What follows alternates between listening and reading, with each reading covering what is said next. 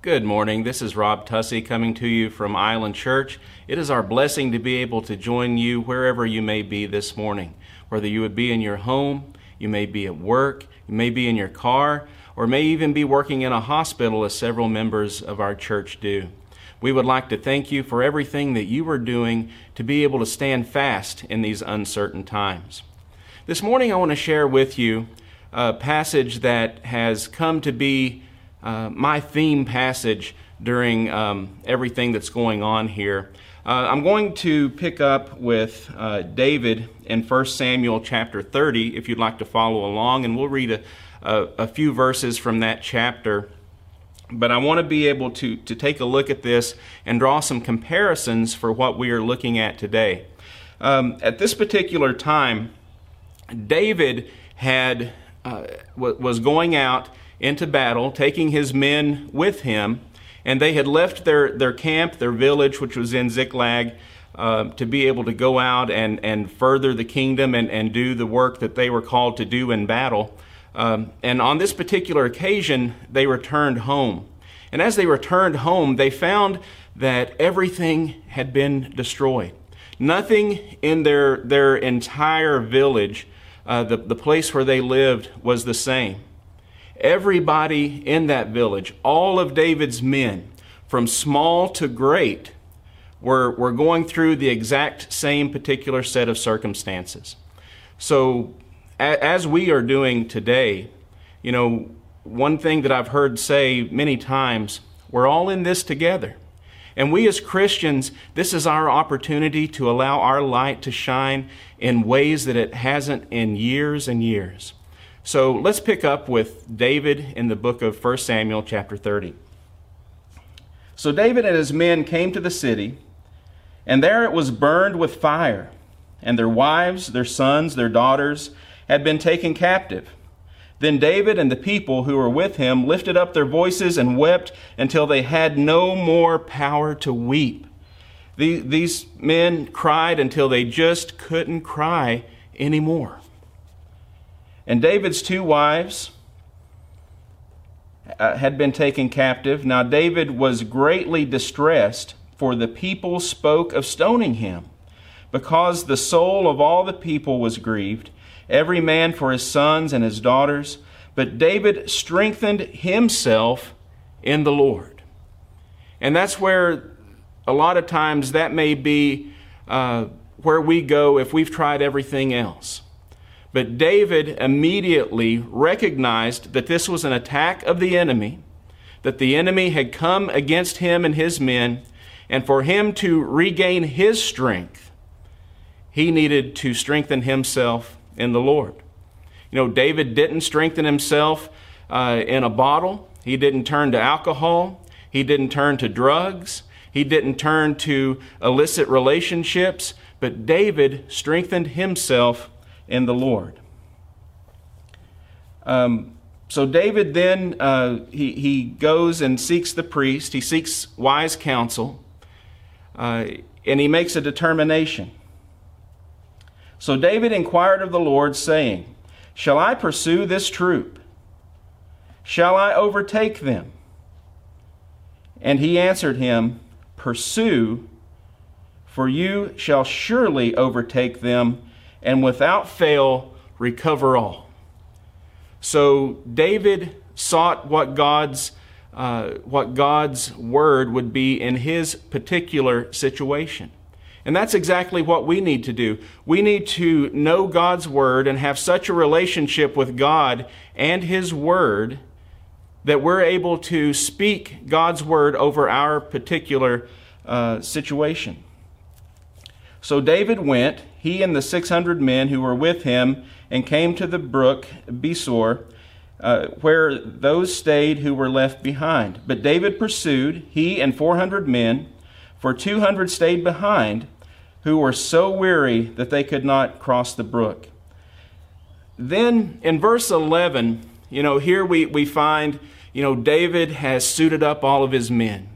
They've prepared themselves. They're going out to battle. They've gotten their word from God to pursue. But there's one particular piece of information that God did not share with David, because David had to first act on his faith and step out on faith to be able to show God that he was willing to do what God had asked him to do. So we find here in verse 11, out of nowhere, the story takes a dramatic twist, almost as if we're finding a verse that doesn't seem to fit. But in verse 11, then they found an Egyptian in the field and brought him to David, and they gave him bread, and he ate, and they let him drink water. And they gave him a piece of cake of figs and 2 clusters of raisins. So when he had eaten, his strength came back to him, for he had eaten no bread nor drunk water for 3 days and 3 nights. Then David said to him, "To whom do you belong, and where are you from?" So in verse 13, a lot like what Pastor Rusty has asked of us, and something that we have been stepping up to be able to do with our T3 ministry, in the midst of this storm and in the midst of the chaos that's going on all around us, realizing that everyone is in this together, and realizing that everybody, no matter how young you are or how old you are, no matter what race you are, no matter where you work, what your income is, how wealthy or how poor you are, everybody is equally suffering as this situation goes on around us. It's affecting everyone. It's affecting every industry. All the way from manufacturing to healthcare, everyone is affected. But in the midst of this, our pastor has asked us to step up and be willing to touch 3 people every day. To touch someone in our church, to touch someone in our family, someone that we know, a neighbor, to be able to even reach out and touch a stranger, someone that we don't know. Take that opportunity to be a blessing. Now, David, as he started out, he had no idea where these people were. God did not reveal that particular piece of information to him, but as David went out on this journey, they mounted up and they pursued just as God had told them to do, without knowing which way to go, without knowing what road to take, but simply trusting and having faith in God. They set out on this journey to take back what the devil had stolen from them. And as they went, they saw this man on the side of the road had been left for dead, and they stopped to minister to this person. And let's do the same thing if we would. I'd like to tell you a story. A few years ago, my wife was diagnosed with breast cancer. It was something that absolutely devastated us. I remember the day we received this diagnosis. I remember, lots of things cloud your mind, and the what-ifs start pouring in when you hear a diagnosis like that. And after coming from the doctor's office, and they just overwhelmed us with information, what type of treatments, what kind of timeline we were looking at, what would the next steps might look like, what we could expect for side effects, all of these things coming at us at once. And we went to Walmart after that on the way home. We were just trying to find some level of normalcy, something that could bring a little bit of control back into our lives. And we were on our way out of Walmart, walking into the parking lot. And we saw out of the corner of our eyes this lady that comes walking up toward us. And this lady was not dressed in fine clothes. As a matter of fact, her hair was a little messy. Her clothes were wrinkled and older. And she started walking up toward us. We started wondering, well, I wonder what this lady wants. And as she came up, she looked at my wife and just held my wife with her hands on her shoulders and said, "God sent me over here to pray for you."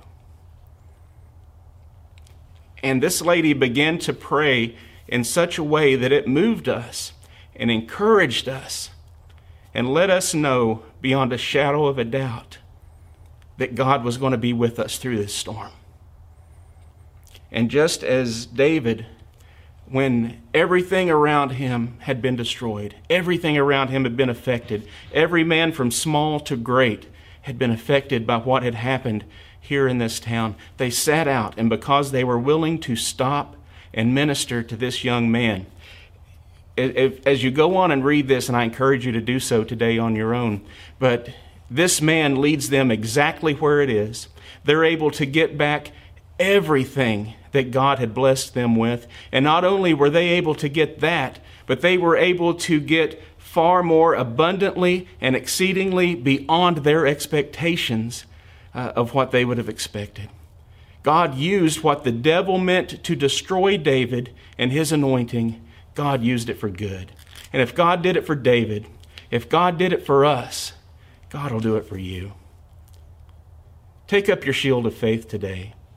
Reach out and touch those that are around you. Be someone's miracle today. Be encouraged. And remember, here at Island Church, God loves you, and He always will.